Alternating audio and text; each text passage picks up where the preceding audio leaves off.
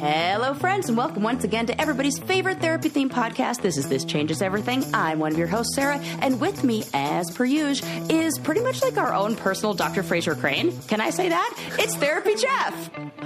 Hello. Do our listeners know who Fraser is? Is that, or are we like too old? I hope so. I love Fraser. Are you watching the reboot? I did not know that the reboot had started. I heard that there was a reboot. And I was very excited because I am a big fan. Yeah, I have not watched the reboot, so I cannot say if it's good or not. But I love when like things come back from the 90s. That was the 90s, right? Yeah, I'm sure. Cheers. It was like a Cheers spinoff. So it was like Dr. Fraser Crane on Cheers and at the bar. Right. And then I did not watch Cheers. Oh my gosh. Cheers was for my parents. Yeah, I am a big fan of all television psychiatrists and therapists, and I would say he is my second favorite TV/movie psychiatrist. Okay, hold on. Let me think about this. You're trying to guess number one? I mean, this is so obscure. Number one is not your number one, probably. Oh, maybe what if it were the same? Dr. Katz? Oh, no, it's not Dr. Katz. Mine is the psychiatrist. Wait, or can the I guess? Can I guess? Yes. Andrea, our producer, is going to guess. Is it Dr. Seaver from Growing Pains? Oh, no, not Dr. Seaver from Growing Pains. I'm telling you. I'm cutting this. I'm so embarrassed. My favorite is the girlfriend of Bill Paxton's character in Twister. It is so obscure, and I'm not kidding, is like 90% of the reason I'm probably a therapist. I thought she was the funniest character. I thought it was so funny as the tornado is happening. She's on the phone with her anxious client going, okay, well, let's practice ways to calm down. And like, as there's a tornado happening, I just love it. I think it's hilarious. It's so well written. So she's my number one. But, you know, Dr. Fraser Crane, number two. I would never have guessed that, and I don't think Andrea would have guessed that. No, Nobody would. Yeah. I was even thinking, I thought it would be fun to do an entire episode on analyzing and breaking down the maybe ethical misdoings of TV and movie therapists. See, did you watch In Treatment on HBO? I loved it. Yeah. Questionable I love that too. Ethics. Very, but so good. And Jason Segel, like, he's always been on my list of like, not even like list of like people I want to be with. No, like Jason Segel. That's not who was in it. Yeah. In Treatment. Oh, I think we're thinking about something else. I'm thinking of that other one, the new one called. Wait a second. Jason Segel is on your list? Like he's a top 5. Like he's somebody that in real life I thought maybe I could be with him. Like not even on my list, but like I could get him. He like married a bookish, like nerdy gal, and I'm like, totally could have had. You missed your opportunity. Sorry, Eli's wonderful. I'll take it. No, who In Treatment? What is that one? In Treatment was an HBO drama. I don't remember the guy who played the therapist. Gabriel Burns. Oh, yes. I think we watched a clip of a child session or family session in grad school. Yeah. There was because they had some real like psychologists in the writers' room that were writing actually pretty. I don't know if it's good therapy, but really interesting therapy. And then there was a reboot of In Treatment during the pandemic. I'm going to have to revisit that. Yeah, it's really I think the one I'm thinking of is Shrinking.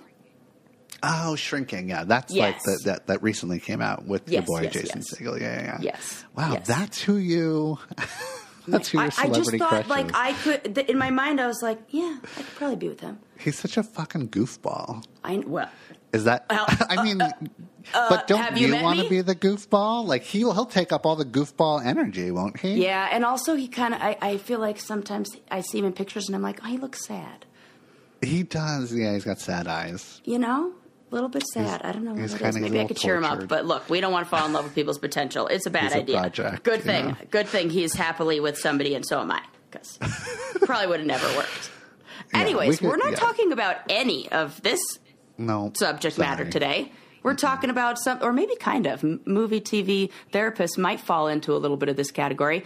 Our subject today is narcissism. Narcissists narcissistic personality traits. What does that all mean? We're going to unpack it and unmask narcissism.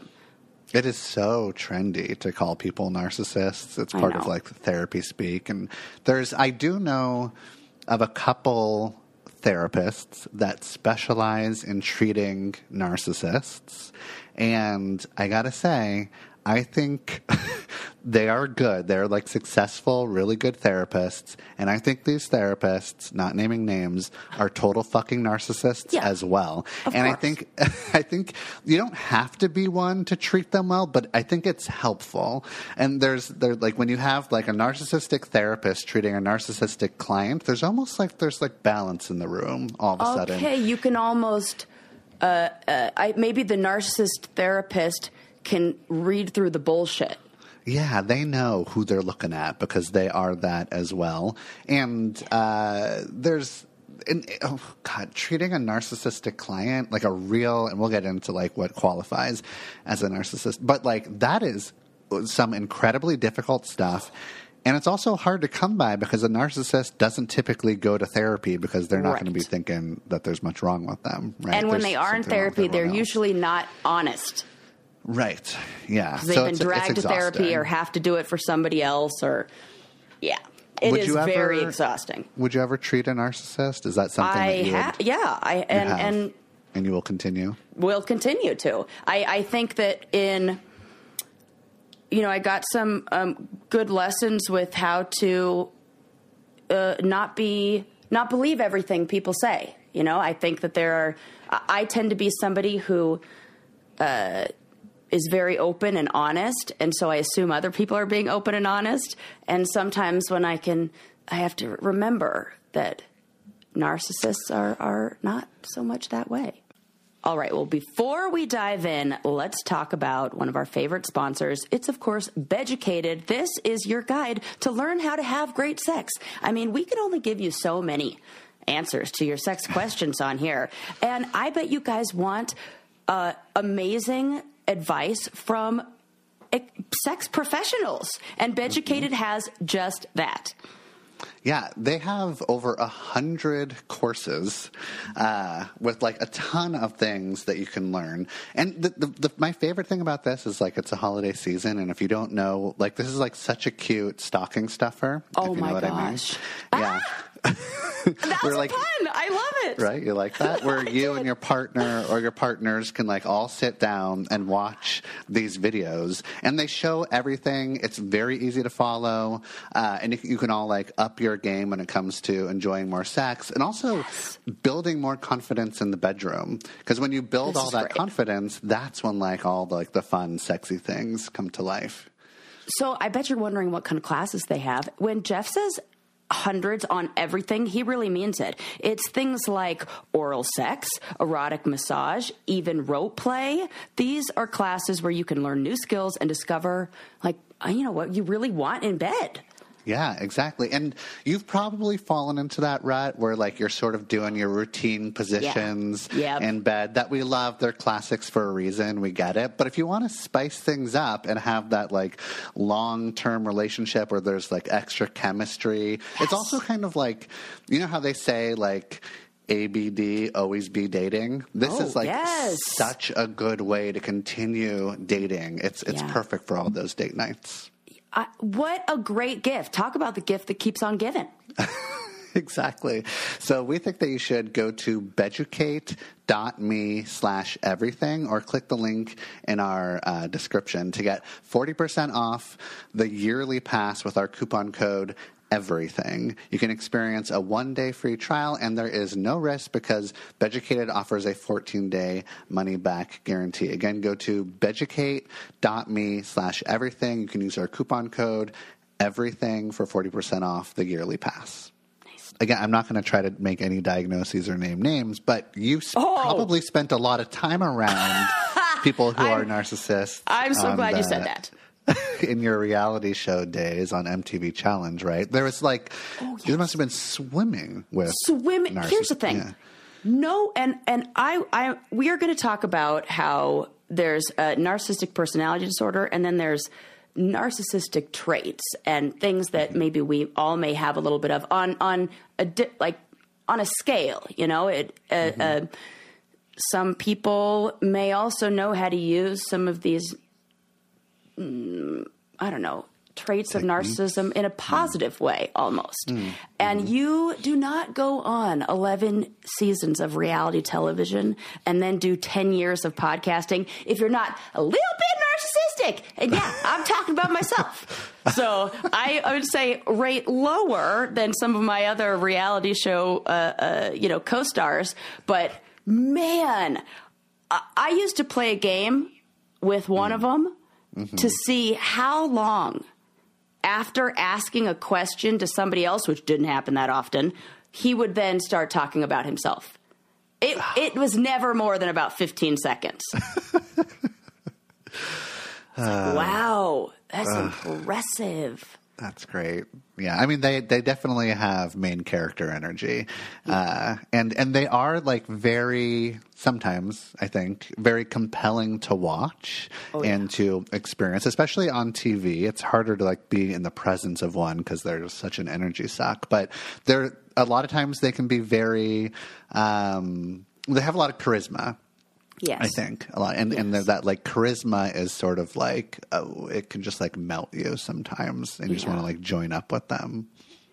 So I thought, because I've already self-admitted to being a narcissist and having a narcissistic side to me, that I would, and we could either do this where you answer the questions or I answer the questions or we answer both together. There is a quick narcissistic personality quiz that I thought maybe we could go through. What do you say? I would love to answer the question. And I'm not going to be shy about also for sure having some sort of narcissistic qualities. And maybe we're normalizing it. We're showing people that, look, you could be compassionate and caring, and when you balance out narcissism with empathy, that's good, right? Not the worst, maybe. I like how you're already like starting the reframe, just in case our score is like off the charts and we have to like, you know, really come to terms with who we are and why we are the way we are. So where can people find this quiz, Sarah? This one is on scicom.net. They had ones that were longer, like real assessments. And of course, it says in I don't know, like the beginning of this, that this is not a diagnostic tool, that mental health disorders cannot be diagnosed in a quick, 10-question assessment. And it's really just like a valuable step in understanding a little bit more about yourself. So these are very generic. But you can get more formal assessments online. But for the sake of time, we went with this quick one. So question number 1, do you experience an exaggerated sense of self-importance that frequently involves the need to exaggerate your talents or accomplishments? Never, rarely, sometimes, often, or very often? I would say sometimes. Sometimes, yeah. Just the other day, I was watching television and I saw a clip with all of Eli's family, and we were watching the football game, and it was like for Paramount Plus or something. And one of the scenes from the challenge came on that I know I was in the background of. So I go, "Oh, look, it's me!" And then I'm thinking they're just going to skip over it, and they're like, "No, pause, rewind." And then I was not in that scene, and I was very embarrassed. Oh, that's humiliating. And they were like, "Sarah!" And I was like, "What? It was my seat. It was my teammate. I mean, I am in the... If they panned left, I'm there." But I did not need to say that. Okay, question number 2. Do you believe you are special and unique and can only be understood by or should associate with other special or high-status people or institutions? I think I'm very special and unique, but I don't think that I have to, or I only will be understood by like special or high-status people or institutions. So I would probably say never to this one. Okay. I would say sometimes or often, because when you spend a lot of time with reality television show people, you're like, ugh. I can't. I got to up my game. Anyway, they're up the bar. Okay. Do you find that you constantly have a willingness to take advantage of others to achieve your own goal? Never, rarely, sometimes, often, very often. Do I constantly have a willingness to take advantage of others? That's a hard one. Constantly. And what narcissist is going to admit to that? No, I'm pretty sure that's a no. That's a never for me. Would be a never for me too. Yeah, I guess you got to be really. I mean, you got to be really honest, I guess, when you're taking this. Now, this one, I know what my answer is. Do you require excessive admiration from others? I'll go with often. What are you saying? I'm going with often for myself as well. Okay, so not very often, but often. I'm not saying you should go with I want it very often. Okay. Is that the answer? Okay. Are you preoccupied with fantasies of unlimited success, power, brilliance, beauty, or ideal love? Rarely. What about you? Do you have a sense of entitlement from others that involve unreasonable expectations of especially favorable treatment or automatic compliance with their expectations? Do I have a sense of entitlement from others? Is this would others say I have a sense of entitlement, or hold on, I need to understand. Or do you expect favorable treatment? Oh, I see. And the compliance of others with almost like you set a high bar and then other people have to. Yeah. I'll say rarely, but I want to say never. What would you say? Right. I actually would say the bar is so low. I need to probably you need to work on that. Yeah, I'm just nah, it's fine. I'll just it's like more people pleasing, I guess. Okay, Do you find you are unwilling to recognize or identify with the feelings and needs of others? Well, I mean, I'm going to say rarely. Rarely. Do others perceive you as arrogant or snobby? Oh, I'd say I'm going to go with often. Yeah, I would say that for myself too, even though that's not the case. Do you find that you are often envious of others and or believe that others are envious of you? Sometimes. I'll go with sometimes, yeah. And here we go. All right, let's see what my score is. Okay. It said mild indication. Very mild. I got a mild. Yeah. That's not bad. That's not bad. You show some symptoms and and experiences consistent with patterns of behavior associated with narcissism. It's important to note that obviously that this is not a personality disorder, as it goes on to say. So it's mild. But again, 9 questions. The jealousy one, that one, I had an experience just last week where Eli got a new snowboard and a snowboard setup. He's like, I'm going to go snowboarding this season. He's always been, skiing. And so he got new boots, new board, all this stuff. I have never been more jealous. Oh, really?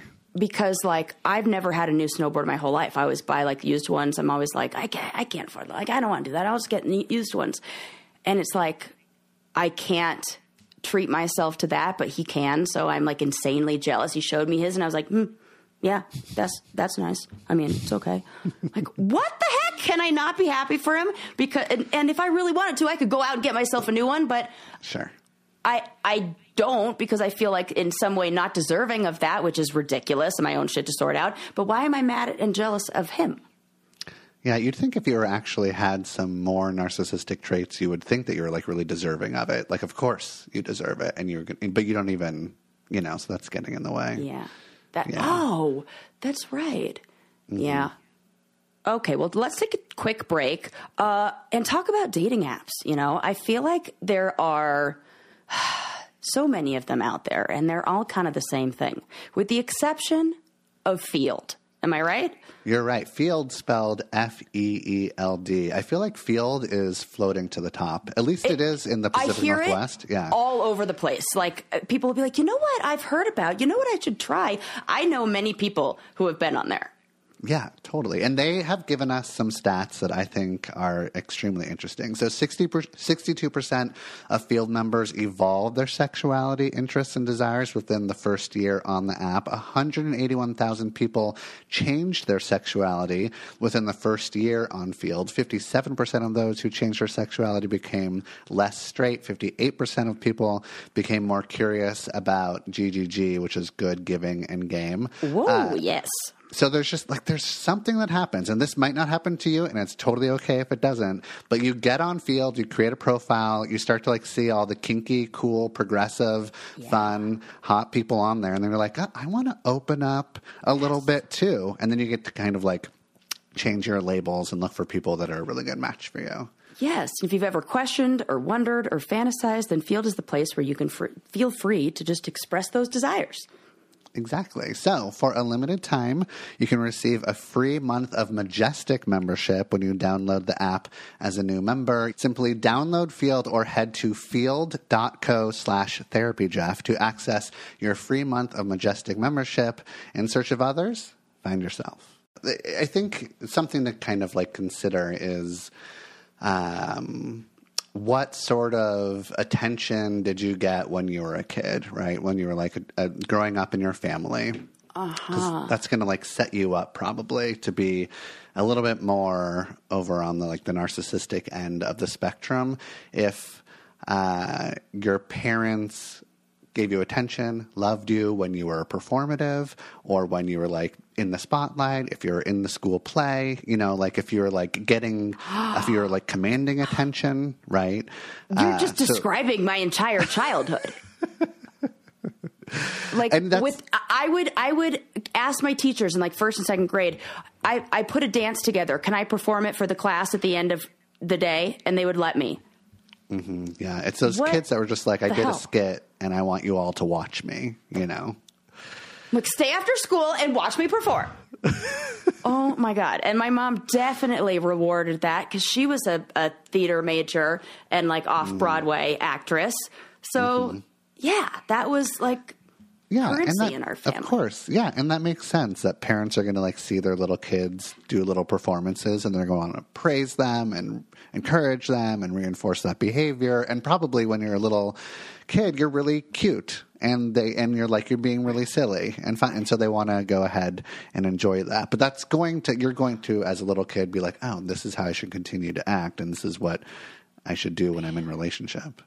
Yeah. And, you know, one of the things, reality television, I'm glad you brought that up. When I was on the show, I remember talking with the psychiatrist that we have a psychiatrist that, you know, interviews all of the cast and makes sure that we're not, you know, cuckoo crazy, just enough to be on television, but not be like a liability.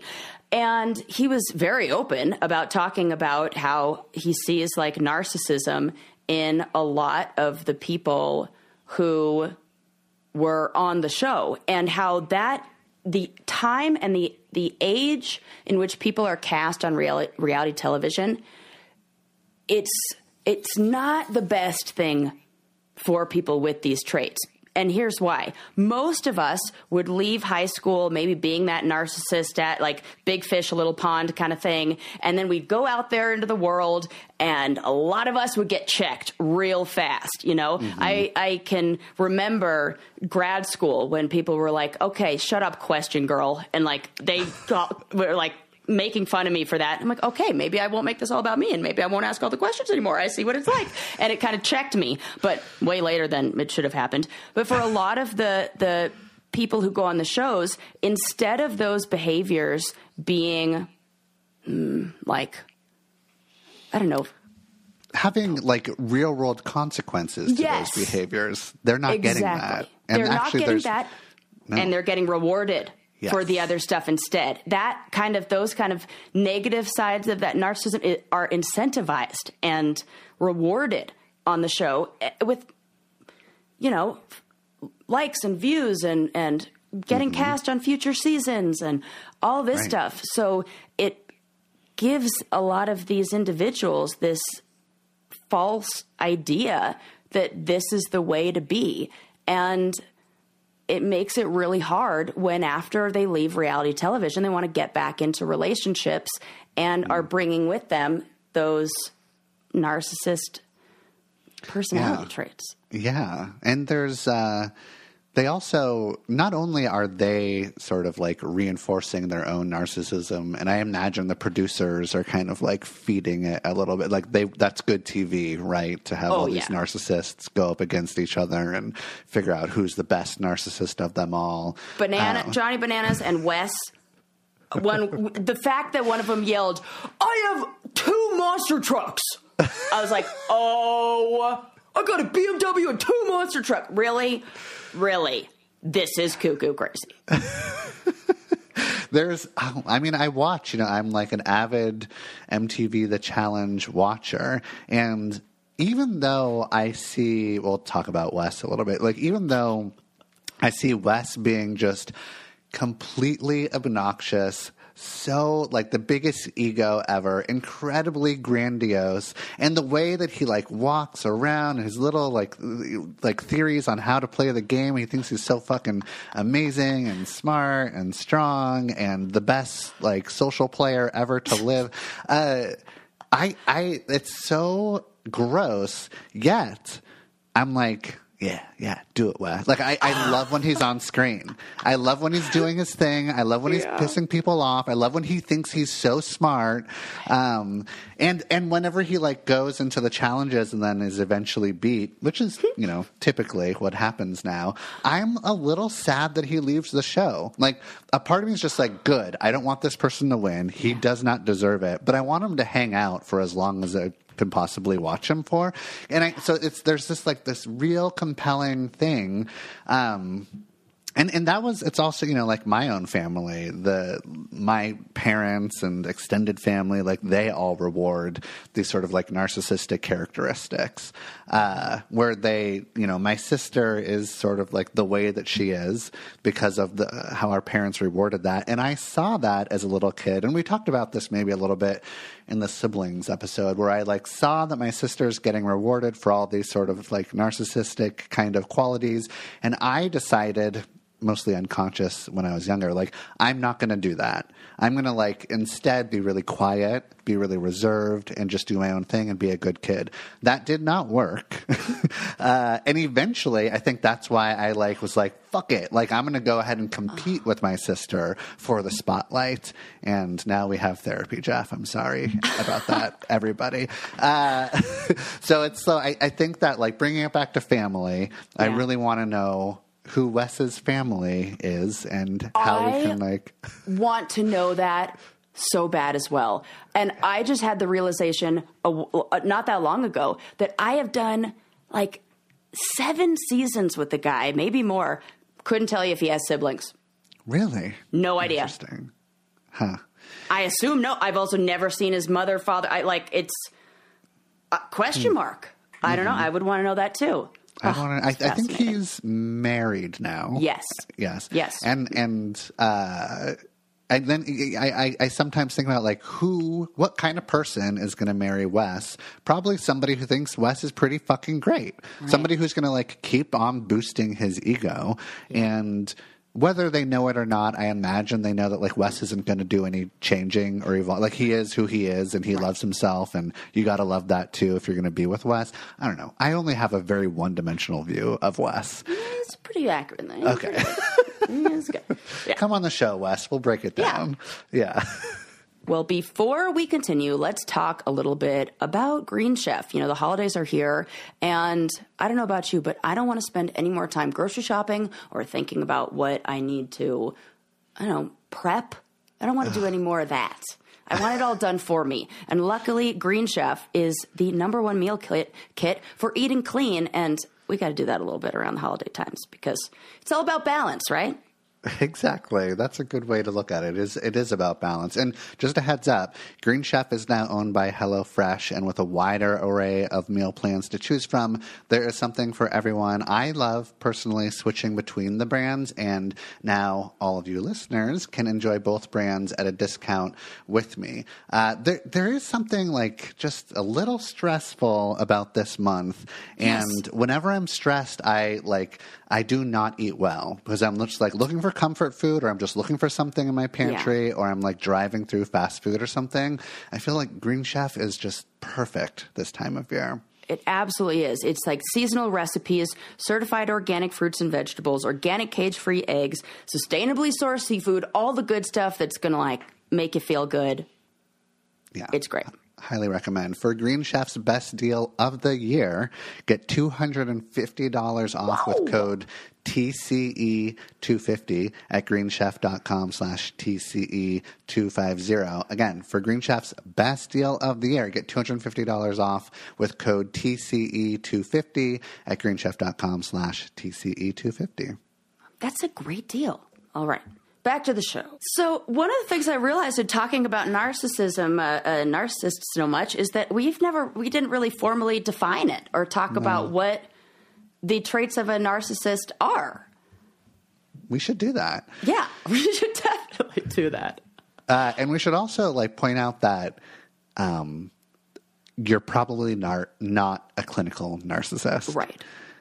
It is very rare to qualify as a clinical narcissist. And like Sarah's saying, there's probably some narcissistic traits and characteristics that you have, and as long as you're aware of them and know when you're using them, okay, I guess we got to sort of use them sometimes if we're getting through capitalism or trying to get a job or whatever. Right. Use them consciously.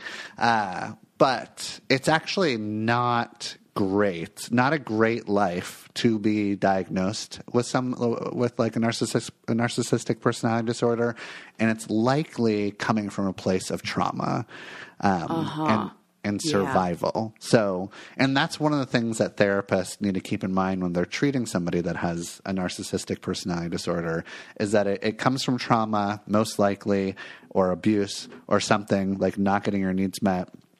You did not develop any empathy. You do not care about other people, and the only reason that you have people around you is so that you can use them for power, to use them to step over them, use them and discard them. So it's actually a very lonely existence. To be diagnosed as. And a personality disorder also is what therapists call it's a pervasive disorder, which means that it never goes away. This is how we look at personality disorders.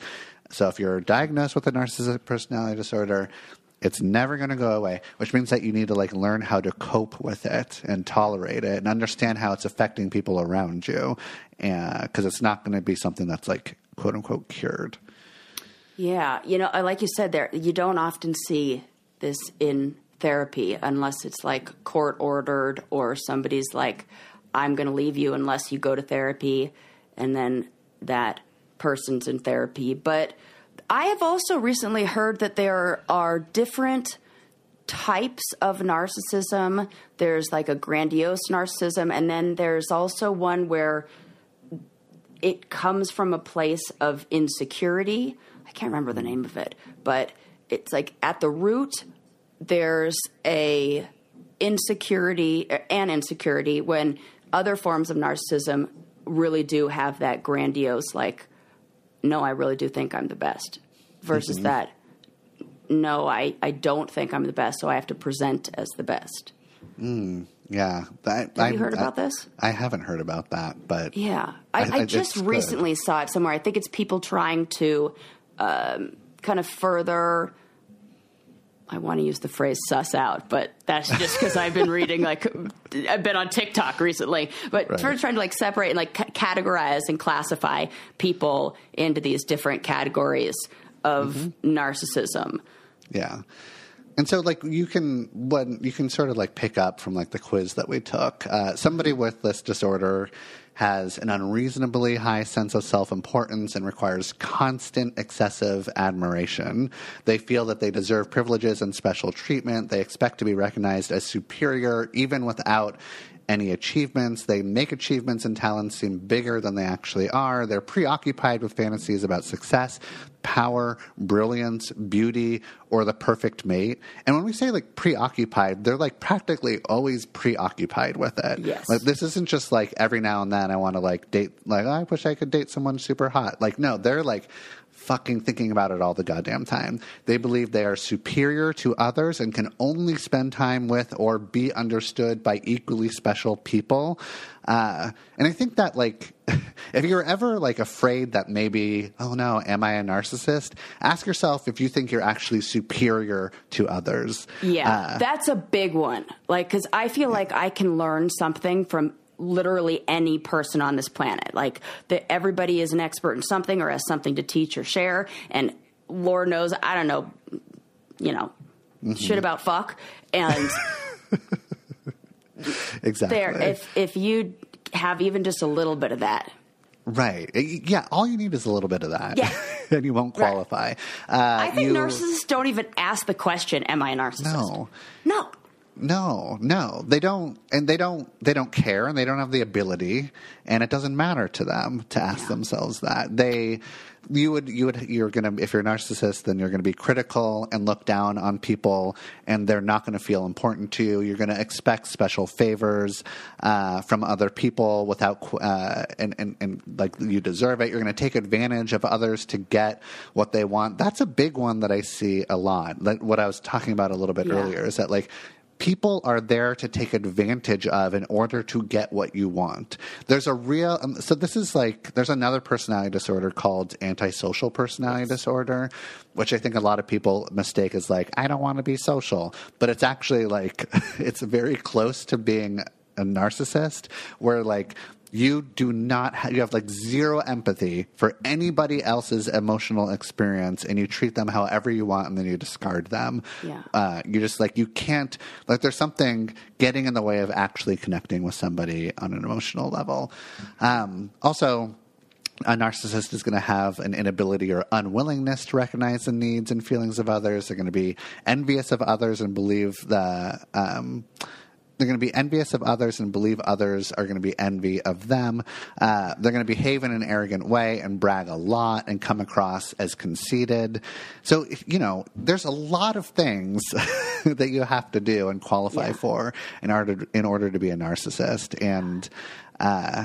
And so most people are not this. Right. One interesting place I see it is with narcissist relationships with pets.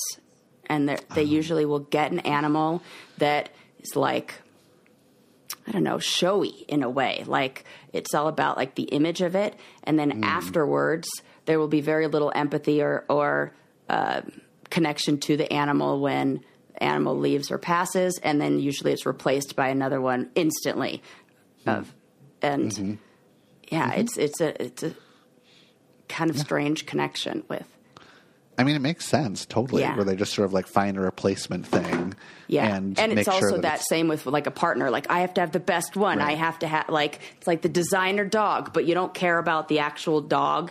You just care about being the person who gets the attention for the dog, whatever, or how the dog like makes you look, or I just imagine like a person posed in that like portrait with like the Great Dane or French Bulldog next to him. Just. Yeah. Exactly. There's also like, so, we were saying earlier that most likely the narcissist is not going to walk into therapy and be like, I'm a narcissist, I need help with it. But they still can find themselves in therapy. But it might be something like a partner might pull them in begrudgingly, or they might feel really depressed. Like, even if you're a narcissist, you can have, and most probably have like some pretty severe depression going on underneath everything. And sometimes that depression can hijack even a narcissist, and they'll feel really overwhelmed and confused and want to go see a therapist. And they also might have a drug or alcohol problem. And they use that to sort of like cope and get through life when they're not feeling good about themselves. So those are oftentimes things that are going to take somebody into therapy. And again, like we were saying, it's very difficult to treat somebody who has narcissism, who has any personality disorder, but especially narcissism. Okay, well, later in the episode, we're going to answer some of your questions, but I'll tell you what the answer to everything is for me, and that's bread. I can't help it. I will never give it up. I am always going to be a bread person, and I realize now that there's a big difference in where you get your bread. I am no longer buying my bread from the grocery store that's filled with a bunch of that crap and stuff that's not good. Instead, I get my bread from Wild Grain delivery box and I'm just talking about bread. They have a whole bunch of other stuff too. It's pastas, it's pastries, it's delicious baked goods delivered, like frozen to your house. And then they're like par baked. I think that's the word, like halfway baked. And then you just pop them in the old oven and your whole house smells like a bakery. It's amazing. My current fixation is Vegemite. I know that sounds insane. I am eating Vegemite sandwiches on my Wild Grain bread like a crazy person. Oh, that sounds really good. It's so good. Oh, I'm so glad you didn't boo me on this one. But yeah, Wild Grain, it's like I'm going through half a loaf a day. And you can now fully customize your Wild Grain box so you can get any combination of breads, pastas, pastries, anything you like. And if you want a box of all bread, all pasta, or all pastries, you can have that. Plus, for a limited time, you can get $30 off the first box, plus free croissants in every box when you go to wildgrain.com/TCE to start your subscription. You heard me. Free croissants in every box and $30 off your first box when you go to wildgrain.com/TCE. That's wildgrain.com/TCE. Or you can use the promo code TCE at checkout. Do you feel like you've ever dated somebody who is really narcissistic? I have not. And I think that narcissism is kind of gendered. Oh, I think more men are diagnosed and can qualify for narcissism. Have you ever dated somebody who's a magnet narcissistic? For narcissists. Are you? That's the thing, is that if you've dated one, you've probably dated 10. I had to come up with my own little test to start weeding them out. And the test I use is, because eventually on a date it'll get to, so why are you single? How come you're not dating? Blah, blah, blah, blah. And so I'll say, it's crazy. I happen to be such a magnet for narcissists. You know what narcissists say to that? Oh, somebody called me a narcissist once. They will start to talk about how they've been called narcissists. And then I go, oh, yeah. You've then took anybody I say that to who's normal goes, wow, what kind of things, what are the things about you that make narcissists prey on you? But a narcissist wants to turn it into a conversation about him. Yeah, and probably experiences it as a compliment. Jeff, I've done it 3 times, and I put up 4 fingers. 3 times, and every single time it has been successful. And I'm like, wow, they almost. Why does this feel like a compliment to them? So interesting. So I think there's just enough of that narcissism that I kind of see. Maybe it's I don't know. Being outgoing and having a lot of charisma and those kind of things that I find very attractive. And, Well, what do they find attractive about you? That I believe them. And I also am a mirror shiner. I polish people's mirrors and I reflect I'm such a good cheerleader. You can do it. You're the best. Oh my gosh, you really are amazing. Blah, blah, blah. So I just feed into the confidence and well, that's the thing, is that you being a cheerleader is a good, healthy, important thing to be as a partner. You should be the cheerleader of the number one cheerleader of your partner. That's not an unhealthy thing that you do, but you're so good at it and love to do it. And maybe in the past, did it blindly or something, where you're just I'm here, I'm gonna, which is going to be pretty tantalizing to somebody who wants an audience member for a partner. And I think there was something I felt with these people I was an accessory, even though they put me on a pedestal in a way. It was like a trophy that they were showing off, and I feel like being somebody who for some time was somewhat recognizable on reality TV and getting to say, oh my God, my partner was on TV and she did this. As soon as I tried to and started to, do things that were more behind the scenes and not as, attention seeking or to get the notoriety that I got from, then those partners lost interest, and those partners were like, no, I don't like that side of you. I want you to be the TV person. And so I could tell everybody that's who I'm with. So I think a little bit of that, a little bit of, me being that person who is a cheerleader, and then giving people the benefit of the doubt.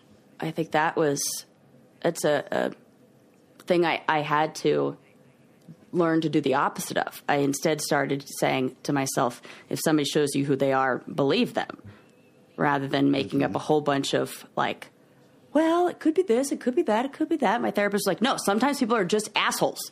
I was like, okay, fair. Point taken. So Sure. I think that's a little bit of it. Yeah, I think so too. And it's tricky because, like, I think if you are somebody who has dated or has, like, a history of dating somebody who's narcissistic, like, the asshole is the narcissist. It's like, this is who the problem is. Like, that's who we should focus on, as, like, the one that's bringing the toxicity and the problems into the... But a lot of times, like in therapy, or maybe if you're friends with somebody who dates a lot of narcissists, like you don't have any control over the narcissist. So then you have to like talk to the person who's dating them, being like, what's happening here?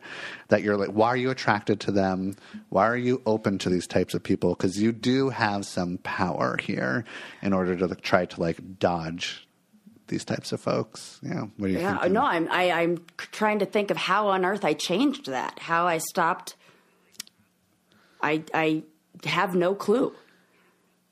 I think one of the reasons you were able to change it because you were just like, you had such horrible fucking times. Yes. Like it did not work out for you enough. And it was like painful and hurtful and like such a fucking letdown that I think you're just like, this is not going to fucking happen to me again. And it was even though Eli, it has all of those positive traits, the resilience, the charisma, all of that, he does not have those same levels of narcissism in any way, shape, or form. And I saw that when, we had, I don't know, our first little fight or whatever, and I brought things to him that I had issues with, and rather than getting defensive, he was like, oh, he validated me and listened and didn't gaslight me. And I was like, this is new. I was not used to that because like the narcissist will totally gaslight you and will make you think that you're the crazy one or that it's your fault and the amount of times I have like, even in that moment, I could remember mentally prepping myself, like taking out like the emotional armor and like sword that I was going to then fight a battle with. And then when he validated me, I was like, oh shit, I got to take this off and put it away. Hang on. I wasn't ready for this. I'm not used to this. Total change up. Yeah. And then, he did that enough times for you to feel like you can trust him and he's not going to hurt you or manipulate you. Yeah. Well, we have actually someone called in and asked us a question. Yes, I'm so excited to officially get to play our very first listener question, which there will be many more of. Let's hear it. So I heard that you're going to talk about narcissists. I do believe the last person I was in a, quote, situationship with was a narcissist. Example, like I would cry and he would like feel nothing and turn the conversation about him and change the topic. Examples, he did the push-pull, very emotionally abusive. My question is, like, how would you best interact with this person if you have to work with them? I don't know. I'm just right now struggling with how to work with him professionally. I don't know if you guys have any more advice, but yeah, I'm curious what you guys think. Thank you. So I would recommend in this situation and probably in many other situations where you're forced to be around a narcissist or work with somebody who's a narcissist, is you got to set those boundaries and reinforce those boundaries forever. And they will be testing those boundaries for as long as you're in relationship with them, no matter what.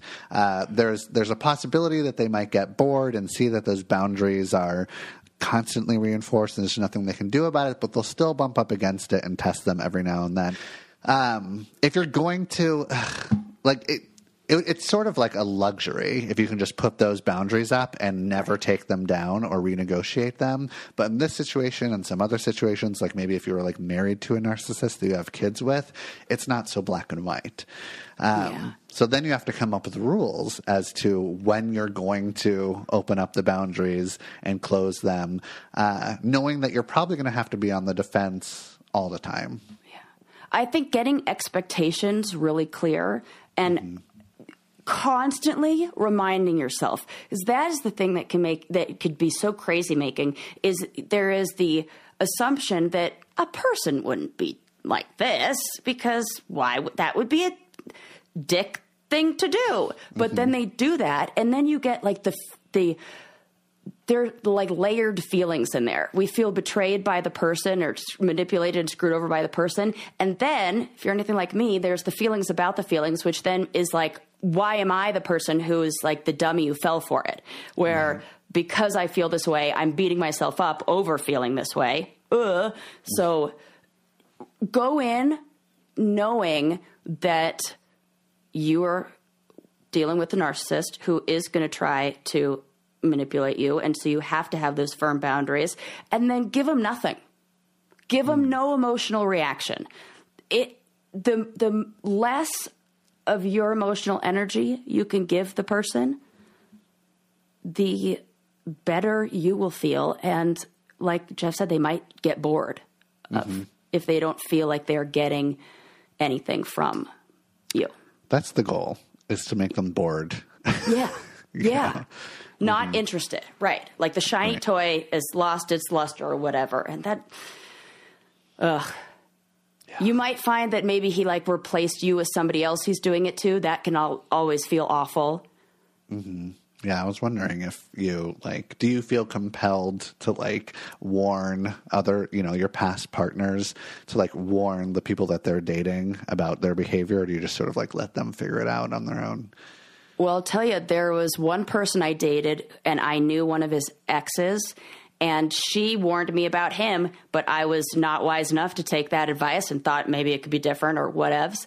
Then we broke up, and I found out from someone else that was not her, like a friend, mutual friend that we had, that she, the other ex-girlfriend, had gone on one of those don't date him Facebook pages and seen him on there. And she wasn't the one who posted it, and I didn't post it.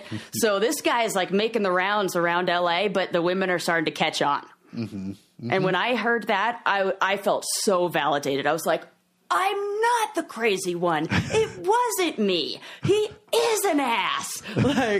It felt so good. So yes. I don't even remember the question, but I had to share that story. It's a good story. Oh, to warn other women. Do I feel the responsibility? Yeah. With that one, I do. Yeah. For sure. That makes sense. Well, let's take a quick time out to talk about one of our sponsors. It's Care of. It is so hard to get all the nutrients you need. Be a person and take your vitamins on the regs. So I need things that make it a little more fun, that add a little bit of novelty to that experience. And Care of does just that. First of all, they have the quiz that you can take because your needs change, with the seasons, with times as we get older, as our lifestyle changes. And also they come in these individually packaged little, packages that say your name on it, and then have cute little lessons for the day, or call to action, or a little challenge, way to challenge yourself. And I love it. It makes me look forward to taking my vitamins and supporting, healthy lifestyle. Yeah, no, it supports my healthy lifestyle too. I agree that if there's some cute little app or thing that's reminding me to do the things that I'm supposed to do, and they make it sort of adorable and easy to do, then I do it. And consistency is key.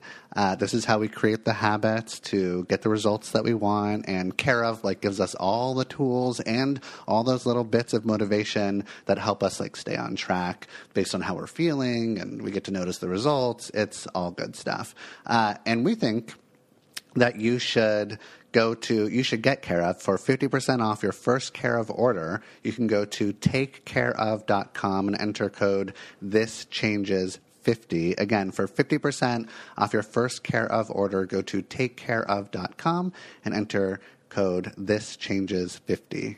Yeah. And I mean, we all got to take vitamins. So if you want to take vitamins and support our show, here's how. Mm-hmm. We have another question, and I'll read it. They said that they're very intrigued by our discussions on all the topics. They have a personal question about narcissism. They say, I have a close friend who seems to display some narcissistic traits, such as a lack of empathy and a constant need for admiration. However, they also show moments of genuine kindness and vulnerability. Can a person be partially narcissistic, or is it an all or nothing condition? How can I approach the situation without damaging our friendship? Maybe we'll focus on that last question, because we have talked about how clinically it's all or nothing, actually, but we all have some sort of narcissistic characteristics. Yes. And the fact that she said that there were moments of genuine kindness and vulnerability, like maybe the narcissism is being used as a way to protect herself. Kind of, I don't know why I'm assuming it's a she. Maybe she said she, but maybe their friend is using narcissism as a way to kind of like cope or for self-protection or to feel better.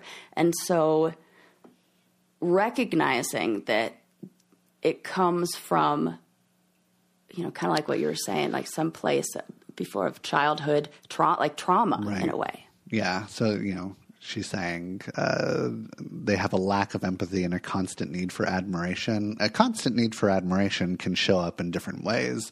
That can be like, I feel really anxious. Can you please give me praise? I don't believe in myself. It can show up in like, I am the most amazing thing ever, and I need you to reflect this back to me. A lack of empathy. Hopefully this isn't like a constant thing, but every now and then we're going to display a lack of empathy because we can't have empathy for every single thing ever. So it'll be interesting to like see how this person develops. The question, how can I approach a situation without damaging our friendship? I wonder. So I'm thinking about it just sort of like as a therapist, if I had this type of client. And if I had this client who would show up sometimes as genuinely kind with like very sweet moments of vulnerability, then I'm going to let that client know, I'm feeling so connected to you right now. I love this side of you. I'm having so much fun. This is the like part of you that I enjoy being with the most. I'm just going to like genuinely, reinforce them and let them know that like, this is how I feel good being around you. So I don't even have to be like, you are acting like a fucking narcissist. I'm just like reinforcing all the positive things. That's the first place I go. What do you think? Yeah. I think if it is I can remember in the same way I attracted narcissists in romantic relationships, I also attracted them in friendships where I felt like the Robin to somebody else's Batman. And I had relationships with friends who would make me do things for them. And it felt like really a one-sided relationship. So I think in any healthy friendship, it should be like a healthy relationship where you can go to a friend and use those I statements and that, congruent communication equation. I feel blank when you do blank, and what I need is blank. I feel kind of ignored in this relationship when you often talk about yourself all the time, and I'd really I love you, but I really love a chance to also share some of my accomplishments and some of the things that are going on. And a good friend would be like, oh my gosh, I did not want you to feel that way. I'm so sorry. I was just like so caught up because I didn't have anybody else to talk to about blah, blah, blah, blah, blah. And you're right. Tell me more about you. Or we hope that it looks something like that. You'll find out. Yeah. But I think you should talk about it. And if it's a friendship where the person is like upset that you are not able to shine their mirror, then maybe it is a one-sided relationship and you're being kind of used by the other person. Mm-hmm. Yeah. I mean, ideally you want to be in a balanced relationship. And when you talk to your friend about feeling like the relationship isn't balanced and doesn't feel fair, and maybe you're getting burnt out or not feeling as connected as you'd like to feel, then hopefully they respond with a sympathetic, in an empathetic kind of way. Yeah. Mm-hmm. And I think, or I should ask you, what do you think about, is it a call it out in the moment when you see it thing, or, meet for coffee and bring it up then? Yeah, it's a good question. Because with a lot of things, I'm a big fan of calling it out in the moment because it gives somebody a chance. It's hard maybe retrospectively to think about behaviors in the past, or, sometimes our present mental state can affect how we even remember certain things. So, I wonder with narcissist how this one would work, though. I would probably not call it out in the moment. Right. And I would instead, just have like a conversation with them about like, hey, this is something that I've been experiencing, and let them know that when it happens again, I will call it out in the moment in a compassionate way. Like, so that's setting a good boundary. Yeah. Mm-hmm. Yeah. So don't call it out first. First have the convo, and then eventually call it out. Yeah. Yeah. So many other things it would be the opposite, but that one I can see a narcissist totally steamrolling that conversation and not being able to listen in that moment. Mm-hmm. Okay, one more question. Here we go. I recently ended a relationship with someone who is a narcissist. They were incredibly charming at first, always knowing the right things to say, and it felt like we had an intense connection. But as time went on, they became more controlling and made me feel guilty for spending time with friends or pursuing my own interests. They would also gaslight me, making me question my own perceptions and feelings. Now that I've ended the relationship, I'm struggling with feelings of self-doubt and confusion. How can I heal from this experience, and what can I do to avoid falling into a similar situation in the future?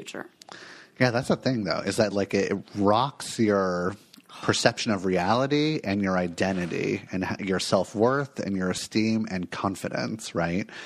Especially if you're in a like meaningful or intense or long-term relationship with one of them. And it feels so gross when it when it ends.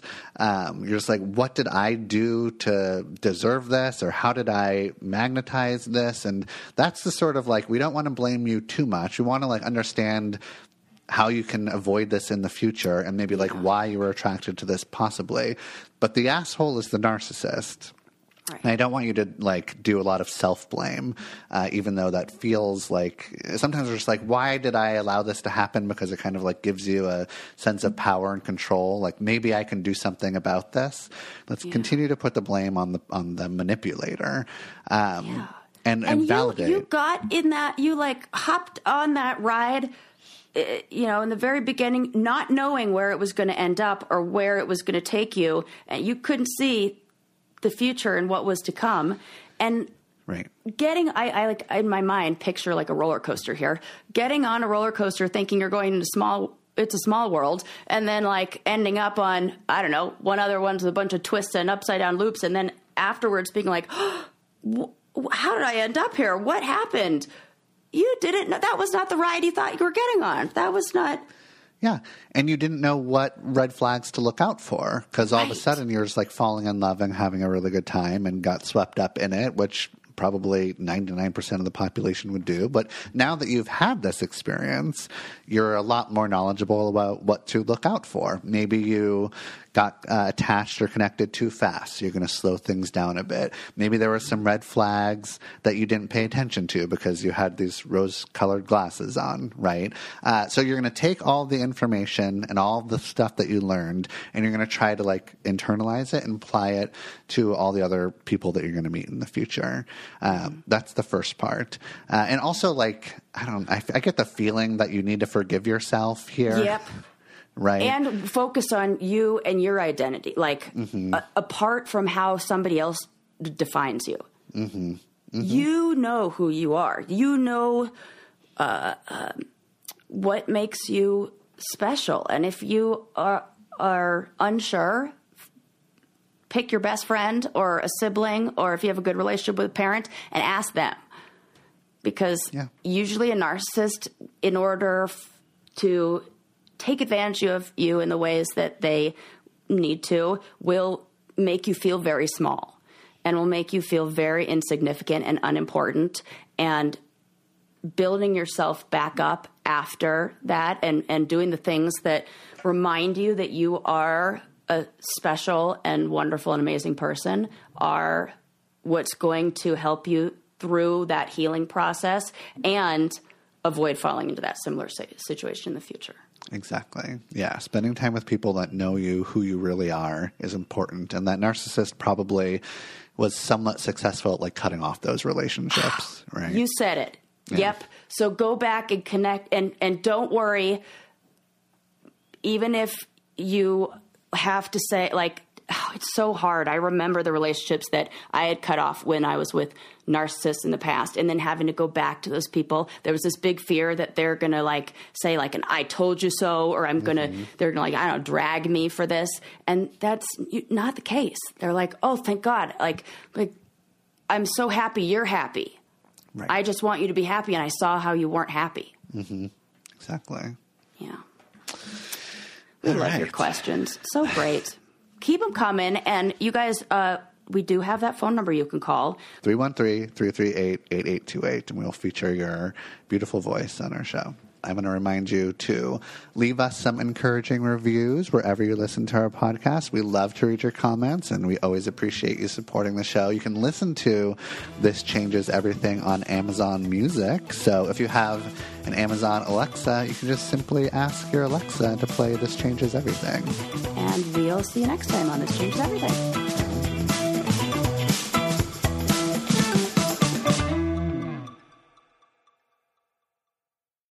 As humans, we're naturally driven by the search for better. But when it comes to hiring, the best way to search for a candidate isn't to search at all. Don't search, match with Indeed. When I was looking to hire someone, it was so slow and overwhelming.